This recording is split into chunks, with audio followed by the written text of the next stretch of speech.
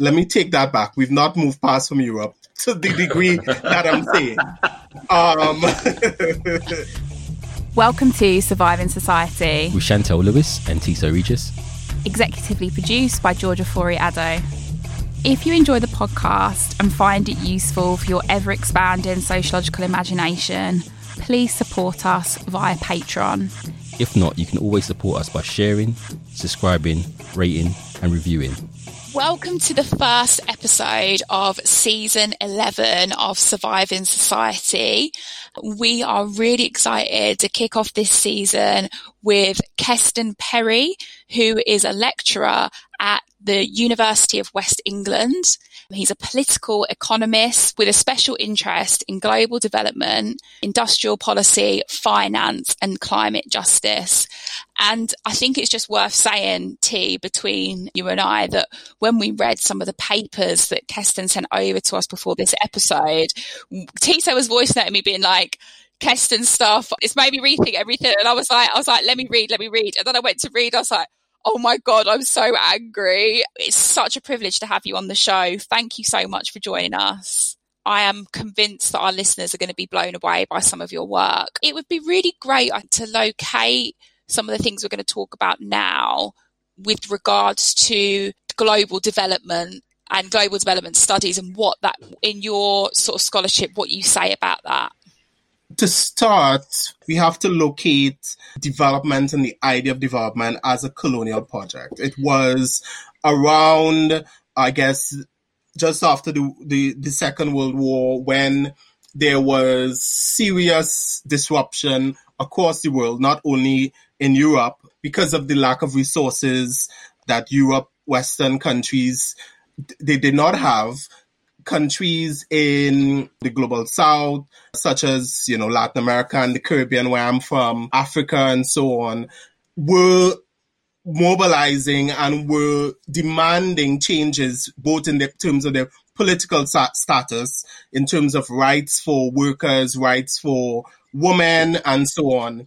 And that resulted in Great Britain and much of Western Europe saying that they can no longer afford continue having an empire and continue having colonies. So the issue of decolonization came about as a result of an economic imperative on one hand, but more importantly, it came about as a result of the kinds of struggles and protests and mobilization that happened among workers in the global south, as well as among a number of marginalized groups, in particular, especially Black, underemployed and unemployed people, unskilled and non-skilled people, and so on, who were mobilizing for changes in the colonial setup and changes in how the situation there was managed.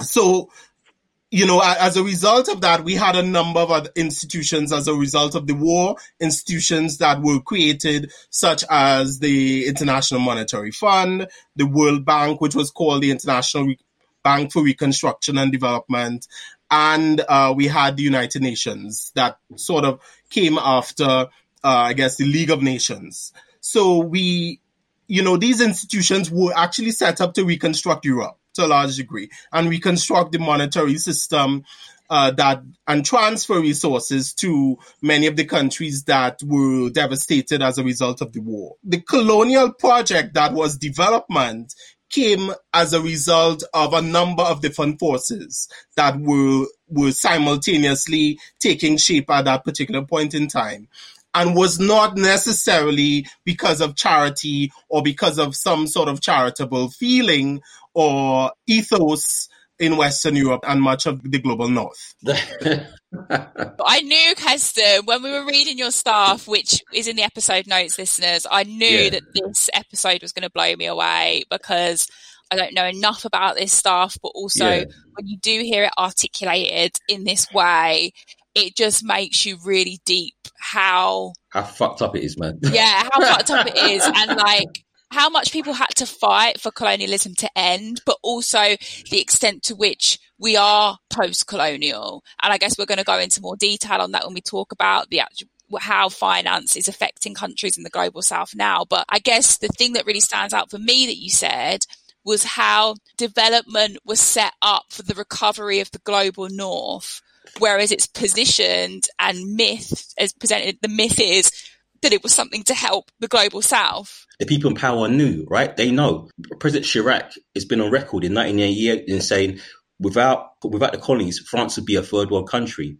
Without the colonies in 1988, he's saying that the continued extraction of wealth from those former colonies, even though they still had them with the French banking note, they shared the same monetary system. Right. Without that wealth, they would be nowhere. This is one of the things that people in power know, people that read know, we understand. Without the colonies, we would not be where we are. It's never put that way. It's always myth that somehow they're doing us a favour. The whole issue around aid has been constructed around that myth that it is charity that either Great Britain or the United States or other countries, other imperial powers, they're giving an offering of their goodwill to these countries. And that has nothing to do with kickbacks that often, or how those aid projects are set up are often meant to benefit multinational corporations, consulting firms and so on in the global north. I also want to suggest that many of the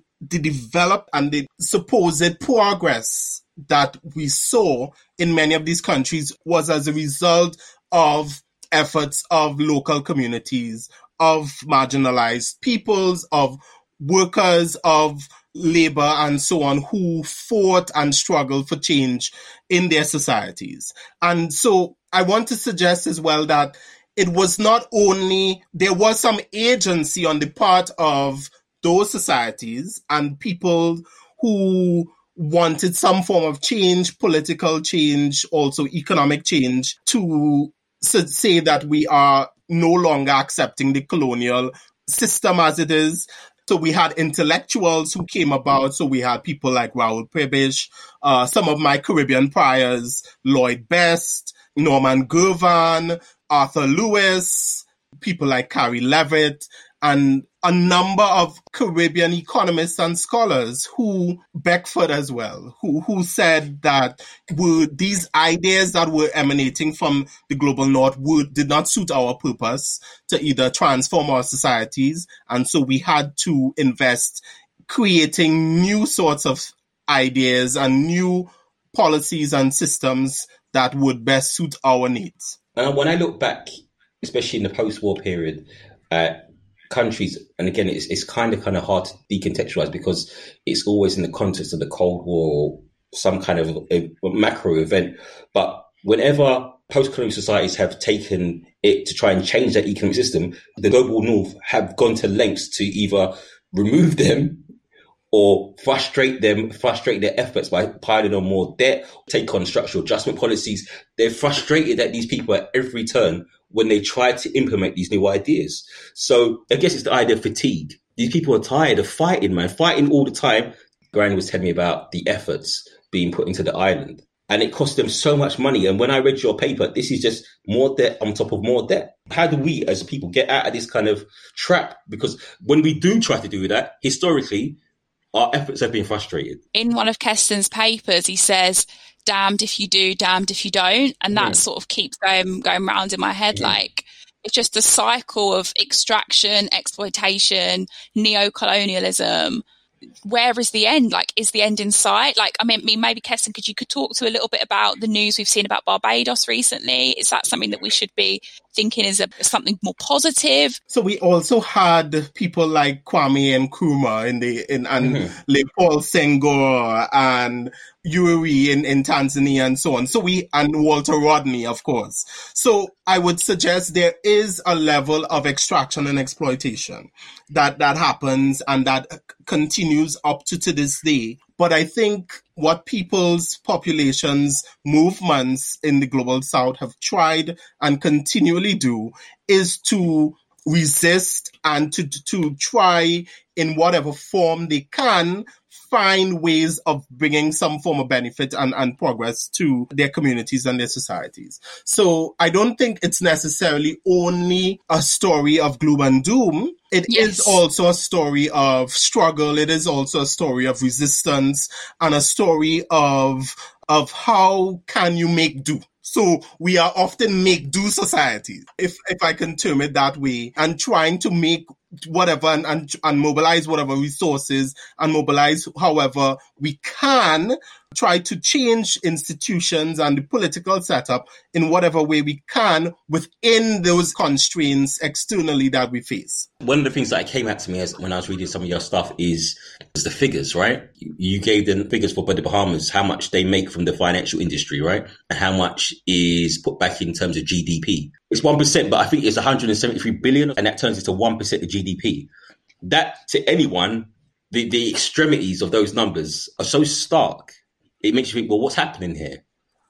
I completely agree with your response to what I just said, by the way. Like, it isn't all doom and gloom. And sometimes when you present stuff like that, when you're talking about the global south, it kind of takes away agency. And I totally agree with you on that. And I should have been more careful in how I articulated that. I think it's just because I think I articulated it in this way because you write so clearly about how extractive the global north has been about the global south, and I've just entered the chat just like raging. But you're right, like there are nuances there, and we have to focus on, as well as the extraction, the resistance. But yeah, the example that Tiso just gave about the figures, like I messaged Tiso being like, what is this?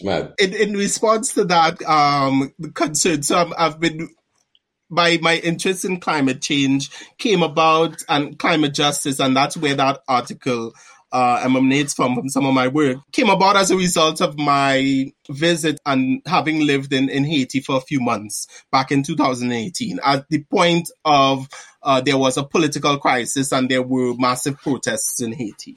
When people talk about Haiti and when you see Haiti represented in the international media, you often hear about the most unequal society, the most impoverished society in the Western Hemisphere. You hear a lot of these superlatives. And when you visit Haiti, the kinds of ways that people find to survive, and the ways, the resilience of the people, the kinds of the good-naturedness of people, tells a much more complex story of the kinds of societies that we hear talked about it internationally in the media oftentimes.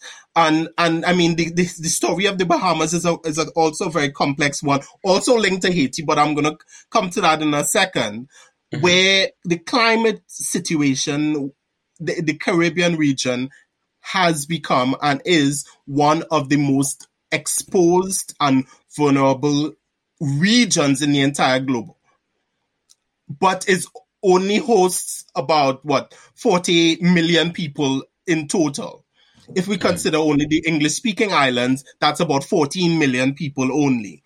And they are facing in terms of loss of economic well-being, in terms of debts per capita. Haiti is ranks among one of the top 3 countries in terms of deaths per capita as a result of extreme weather events.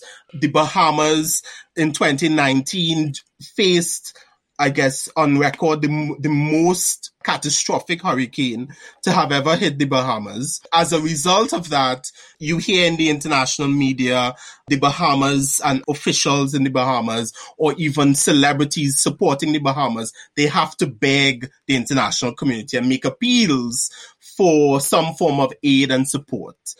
The story is a lot more complex than that. The climate crisis is as a result of activities mostly of elites and governments in the global north. Their activities that led to industrialization, that led to the welfare state, however hollowed out it might be now in Great Britain and some other parts of some other sort of Western countries. Those activities led to the kinds of exposure that these countries are facing today. And the kind of colonial extraction that resulted in infrastructure being very porous and health systems and so on being porous in those countries. We have to link the effects of the climate crisis to things that are going on in the West and that have gone on for decades. We've also recently heard a narrative around tax havens. from especially economists, or, they're economists and activists, both in Europe, the United States, have sort of branded these countries, such as the Bahamas, tax havens. But often, they don't make the link between the fact that the policies that started under Margaret Thatcher and before led to the increase of tax havens and offshore, what I call offshore financial centers in those places, because those countries, having already been marginalized in the global economy, had to find niches and product markets in order to survive and in order to make some sort of income and generate some sort of revenue in order to meet their public services and what have you. So the policies of the global north led to the increase in tax havens, led to the kinds of those activities happening in those countries where multinationals and elites, financial elites, can get off, almost tax free and sort of send their assets and post their assets in those countries. But Bahamas, being a tax haven, has not actually benefited to a large degree from that particular status. And that's the point that I make in that particular article, where on the one hand, you have it considered a tax haven, and on the top, set of countries on those blacklists that you have in the global hemisphere for tax havens and financial improprieties and lack of transparency and so on. The Bahamas, on the other hand, is one of the most exposed countries, both economically and in terms of natural disasters and climate-induced disasters in particular. And those things have not balanced off in terms of benefiting, to a great extent, in aggregate, the people of the Bahamas and other countries in the Caribbean as a whole. Just so our listeners are clear, could you give some examples of the types of conditions that facilitate climate crisis within the Caribbean and Latin America more specifically? Yeah. And where that's located historically as well? In terms of, let's take the example of the types of infrastructure, for instance, that Caribbean countries have erected. It's based a lot, given the climate, you would think the infrastructure would be much more suited to the climate and suited to getting ventilation and getting a lot of air into buildings and households and so on. However, it is very concrete laden. The infrastructure is hugely, heavily concrete.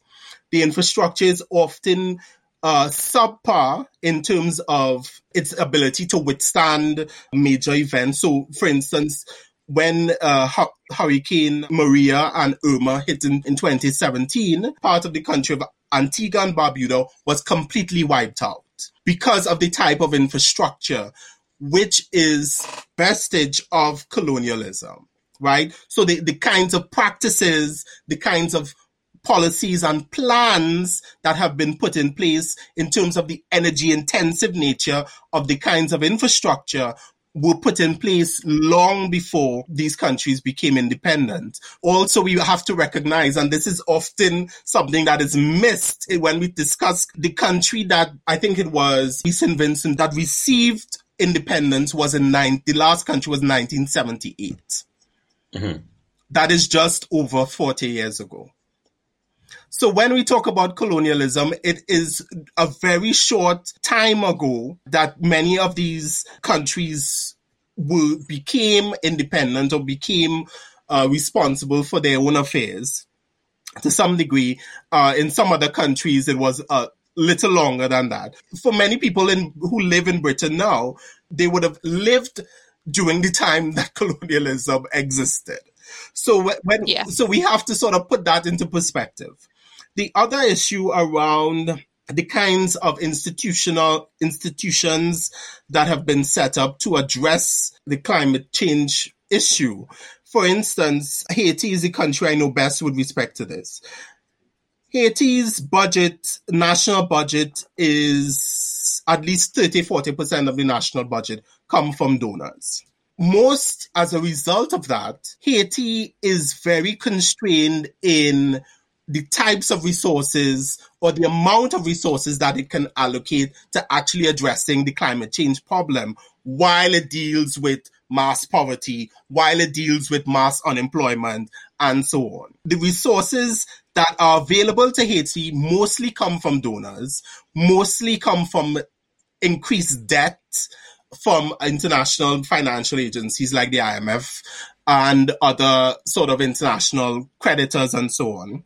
So when you say the ability to invest actually in addressing the climate change problem just is not within reach for many countries, especially for low-income countries like Haiti. Those are two situations. When we talk about the kinds of how those countries were developed in terms of the planning setup of the country and how the topography was utilized. So we know that most of those countries were set up as plantations and plantation societies. And that required certain types of infrastructure to ensure that one type of, so in the case of many of the English-speaking Caribbean, it was sugarcane that was produced. So in order for that particular type of crop, it was not a diversified economy in terms of the different types of products that could have been possibly produced there and cultivated. So in order for that particular type of product, you had to have certain types of agricultural practices. And those agricultural practices meant that most of the resources, agricultural produce, was extracted and the land itself was not taken care of. The land itself, in terms of the types of environmental practices that perhaps indigenous peoples might have been aware of in order to, ensure that the land flourished, in order that there was less landslides and less soil erosion and so on. Indigenous peoples knew these kinds of practices and had this kind of knowledge in order to ensure that the land revitalized itself.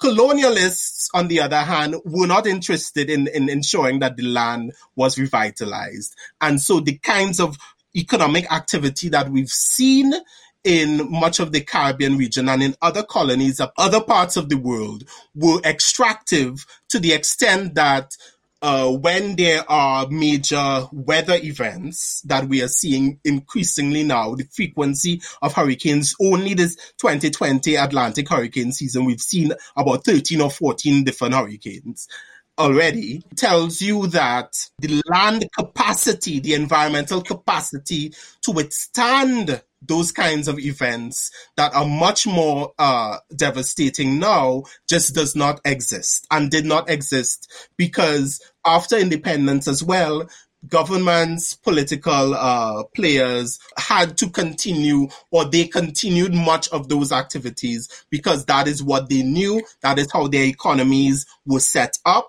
And that's how their institutions were set up, really to continue much of the sort of agricultural type of production or even tourism in some instances.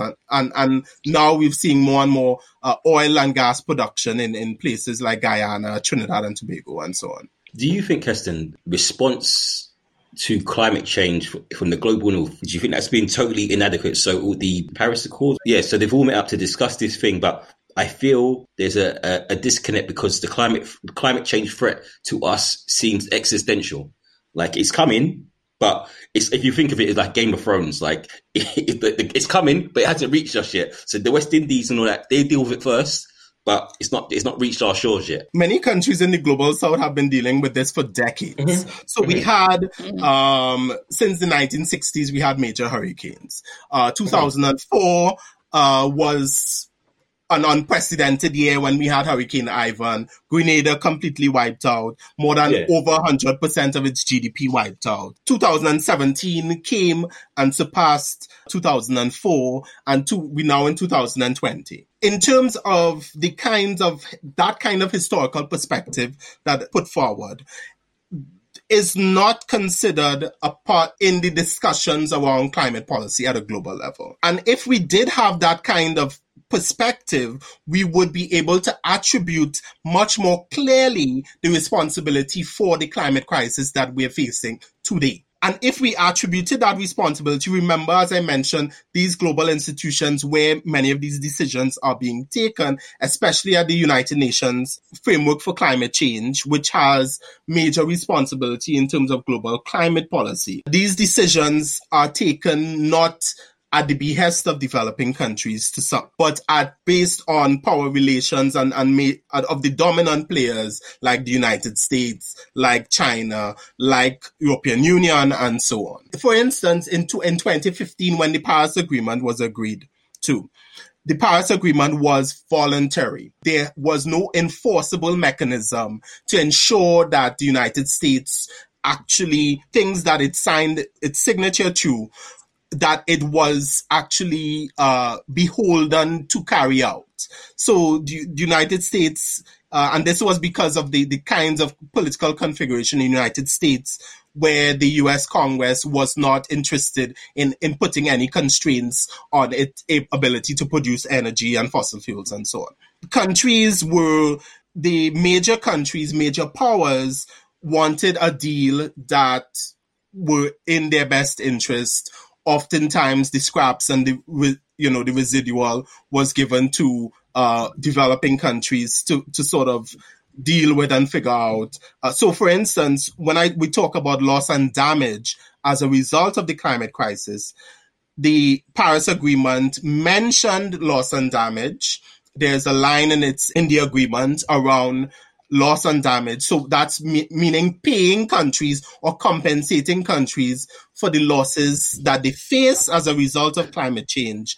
But there was no international financing given for loss and damage. So when the Bahamas has incurred about $3.4 billion, or Mozambique in 2019, over $4 billion, or Dominica, which over a few $100 million, which was more than 100% of its GDP in 2017 as a result of Hurricane Irma. They have no mechanism internationally to get compensation for the losses that they receive, that they incur. Most of the whatever support that is given come from international funding, and often either through debt from the IMF. So the IMF has been a major player in issuing more and more debt to countries when they face major disasters. And it just shows you a very unjust and very unequal system. I'm trying to go back to my undergraduate economics here. So isn't there a theory in economics about pollution, about the idea that if you have an activity that causes pollution, that the idea of a tax, could that not be worked into northern policies? So the idea that we put out X that has a impact on Y, so maybe we should pay for a percentage of this. So there is the idea you're talking about is an externality. So climate change. That's the one. It's an externality, and mainstream economists would put forward the idea that you should tax polluters. So you create a market around carbon pollution. That has been going on in the European Union in particular. And so you attach a tax to companies or particular institutions as a result of their polluting activities. However, the challenge with that particular mechanism is that it does not, market solutions tend to benefit the most powerful. It's a market solution. It tends to benefit the most powerful.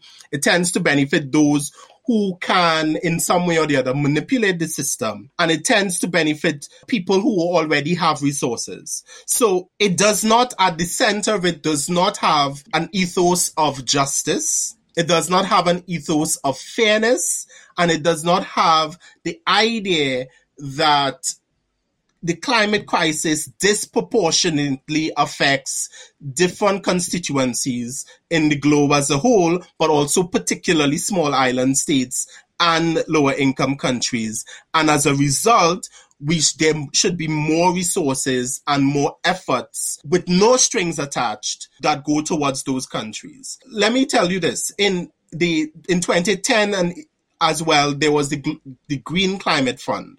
And in Haiti, I worked on the Green Climate Fund to set up a system and a mechanism for Haitians and the Haitian authorities to be able to access the Green Climate Fund. The Green Climate Fund is set up in such a way that it is a catch-22 kind of situation where you have to have certain capacity in order to access any resources from it at all.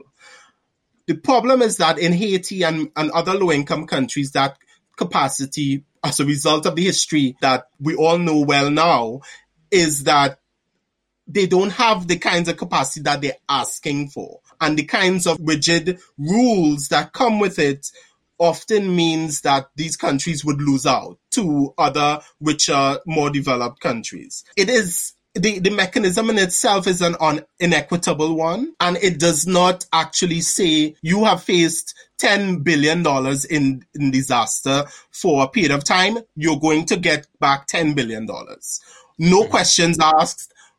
That is what is going to be given to you as a compensation mechanism. It's not a compensation mechanism. And for what I have been advocating for and what I've been writing for, and I mean, there have been people who've been talking about this way before me, is for climate reparations as a mechanism to be attached to the costs that countries face as a result of the climate crisis. That is interesting because I was going to speak to you next about this idea of a solution and in your paper, Reparations. That R word. Yeah, the R word has, especially within the Black community, it has a particular resonance, right? Mm-hmm. And I'm guilty of this myself. When I hear reparations, my mind automatically, I don't know why it does, jumps to America. It automatically jumps to America and the context of slavery, right?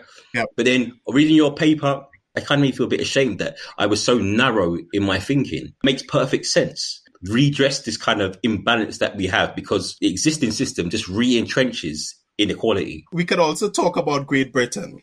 So oftentimes we see slavery as a problem that existed over there, or we see that the problems as a result of colonialism and empire existed because Great Britain did not have actual slaves or here. And it went other places to create colonies.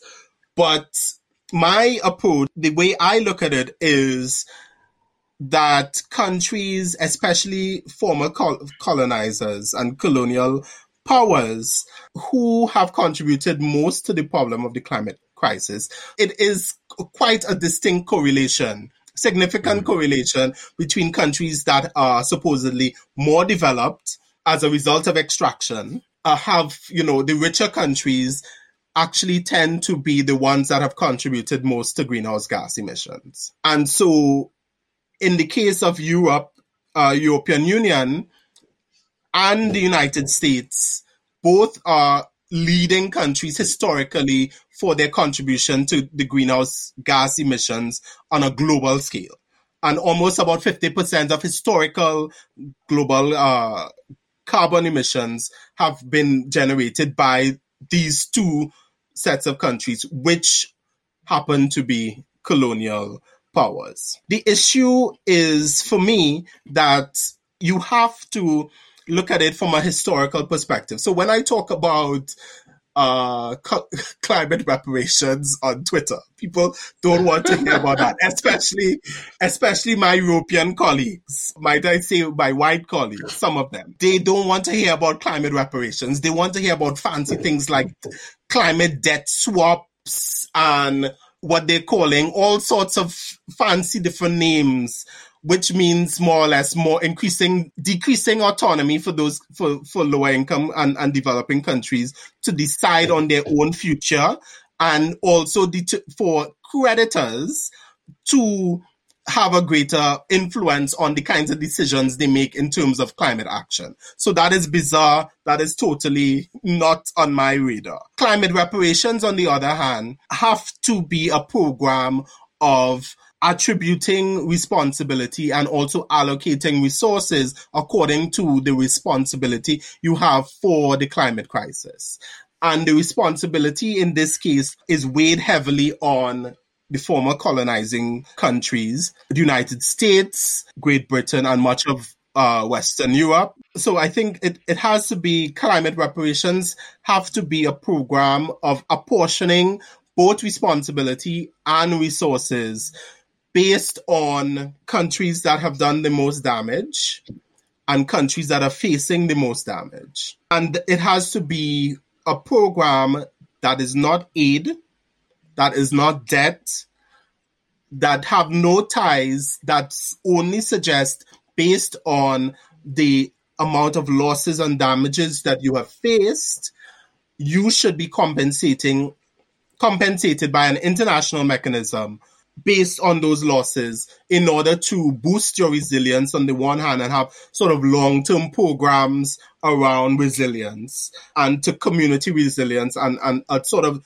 democratic and community-based approach, more resources and budgetary resources that can be accessed within a short period of time, or rapid response type of resources. So when you face a disaster, you can access those resources and you can either do the kind of relief work and the kind of rebuilding that needs to be done, and sort of you can move forward as a country so that you can face and withstand disasters in a much more position of strength than weakness. I was thinking back to my time when I worked in a bank and the bank's financial response to people who had debt. So what you said, to set up a fund which seems quite equitable, but the idea that financial institutions are lent money, the idea of writing debt off or not getting nothing back is an anathema to them. Like, it doesn't make sense. I suggested to one of my bankers, I said, why don't you just write all the debt off? Because it just seems like the fair thing to do. And he said, that's unacceptable. We do not even consider that. That's not any of a position. So the idea that these international institutions or nation states would even what you said is equitable and fair, start that system. They're not starting from that. That's not the starting position that they're at. Mm-hmm. Why don't you do that? The first thing, when you just said it now about swaps, they came with all these fancy financial instruments, which were just basically complicating the idea of lending money back to these people. Mm-hmm. So I don't know how you convince these people or convince international institutions to base policies based on equity and justice first, rather than financial return, because that's the issue, I think. I think this question always comes up when you discuss reparations. How do you actually implement it? And it's a question that I think, because reparations is a political solution, it is not based on some sort of fancy modeling or based on some sort of fancy sort of economic instrument, right? And that is the point. Because it is a political solution, it has to come from a political movement that is making this kind of demand. Let's separate the sort of personal banking kinds of transactions from the kind of monetary and fiscal system that has to be set up in order for reparations to happen. It is a political solution. It is not based on fancy economic modeling. It's based on very simple. You cause this particular problem, you must pay for this particular problem in a channel that is very direct and meets the needs of the people, the victims, or the people who have been hurt as a result. And because it's a political solution, it has to come from a kind of political movement and a transnational, multiracial, multi-borders, however you want to call it. It has to come from that kind of movement for that kind of a solution to be put forward on the international agenda. It will not serve debt write-offs. So, for instance, now the COVID-19 pandemic that we're facing, many sort of private creditors have been very resistant to conducting debt write-offs. Those things can be done quite easily. Mm-hmm. Debt write-offs can be done quite easily, especially by these hugely rich institutions.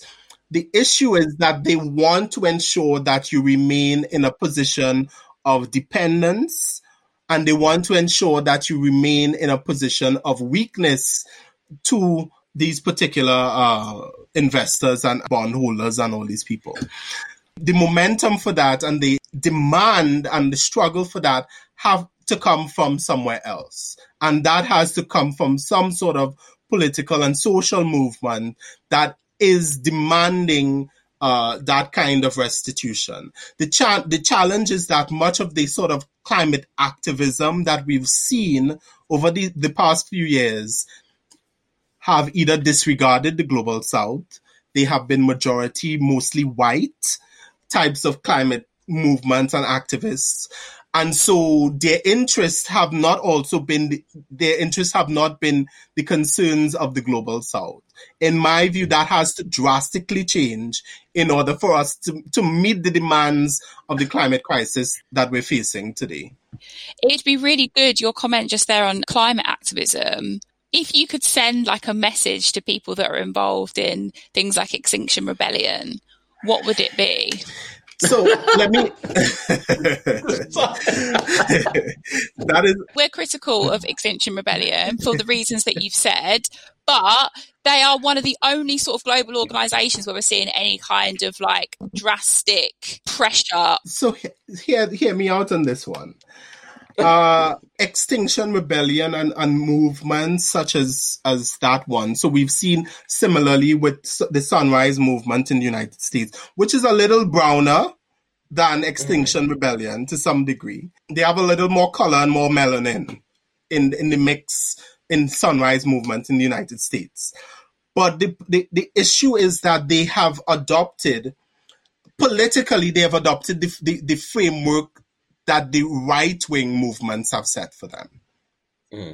They have adopted the framework that we need to be parochial, we need to be nationalistic, and we need to be focused on our immediate needs that we can see right here in front of us. And so when they've adopted that right-wing framing, and they're responding to that right-wing framing, their solutions actually respond to the needs that are immediate to their communities. And their communities are often very rich. Their communities are often either middle class or rich, or they are white in many instances, at least in the European side of it. So they are not concerned about what's happening internationally. They're not concerned about the brown and black folks that are every year around this time, they experience flooding. That is a yearly occurrence. It is every few months in some instances, they're experiencing flooding and experiencing major disasters in their communities. So I would say the message to them is that they need to get out of the framing ascendant right-wing movements in either Europe or the United States. And their framing has to be internationalist. Their framing has to be based on international solidarity, and it has to be based on justice. If they put it forward, they would put forward solutions that meet those particular objectives. Their solutions would be very different. Their discussion and debates on these issues would be very different than what it is today. You're talking about the political will. I was going to ask about what's the political will in the global south like, especially in relation to the Caribbean. I speak to some of my people back home in Grenada. There's been a turn to a future polluter, China, under the Bridge Road Initiative. Is this another way? Is this another debt trap for these countries, or is this a viable solution to tackle the problems that they are facing currently and in the future? Turning towards China or some other power that's not the United States or Europe. I mean, we've long moved past from Europe. Well, let me take that back. We've not moved past from Europe to the degree that I'm saying.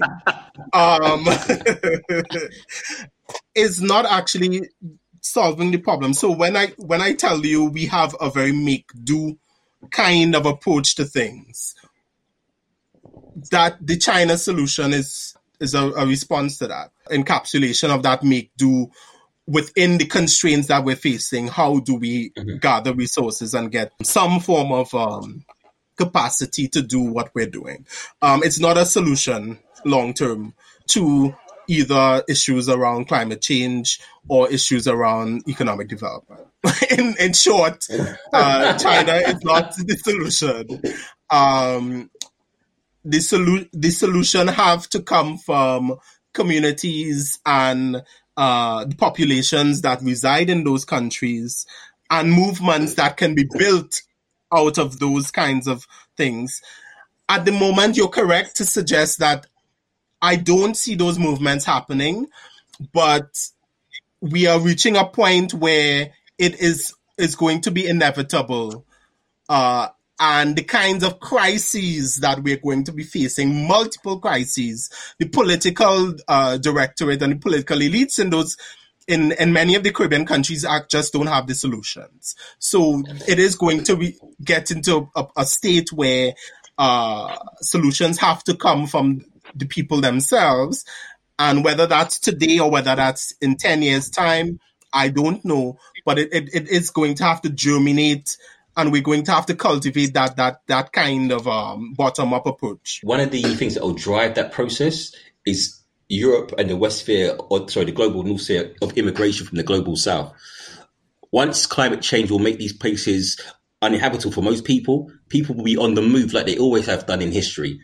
And Fortress Europe won't stop people coming. People will always come. And I think out of self-interest alone, it will motivate the global north to start thinking about these solutions. And it will generate that political will, because right now, the people will start moving. I think I had an odd conversation once with a guy who turns out to be a nuclear engineer working on a project. And he said, we've seen the first climate change war in Sudan and Darfur. People are moving because of climate change. Disruption, it's been happening. And people will start to move. And brown and black people who are predominant will start arriving in white spaces. And we understand, given our experience here as in the diaspora, that they don't like that. Natural self-interest for them to maintain whiteness or the all-white policy that they have kind of snuck in through the back door in some places. We can be hopeful. I'm not going to lie. I don't think I agree with you on that. I'm not super convinced about it either, because, for instance, I wrote a piece for Africa as a country recently, where the United States and the climate policy of Joe Biden treats the global south more or less as a security threat. And when the United States deems you a security threat, in this particular instance, under the guise of climate change, they're going to address you as a security threat, which means some form of militarism and some sort of militarization of that effort to address that problem. So, or what they deem to be the problem. So, we're seeing it in terms of the southern border in the United States, where they have militarized the southern border against immigration from Mexico and Central America and so on. In terms of climate change, there's going to be another layer, another step to that. And I think that is going to be a huge, huge problem. So we'll have to wait and see. But I don't see Boris Johnson waking up tomorrow and say, oh my God, climate refugees are going to come. Let's give reparations. Keston, thank you so much. That was absolutely brilliant. I'm sat here my mind is blown. Time goes too fast. I've got so much more I want to ask you. Keston, thank you so much for joining us. Listeners, thank you so much for joining us. Patrons, there's another episode for you now on the Patreon site. Thank you. Thank you for listening to Surviving Society with Chantal and Tissot. You can now continue the conversation with us on Twitter and Instagram. If you enjoy the podcast and find it useful for your ever-expanding sociological imagination, please support us via Patreon. If not, you can always support us by sharing, subscribing, rating and reviewing.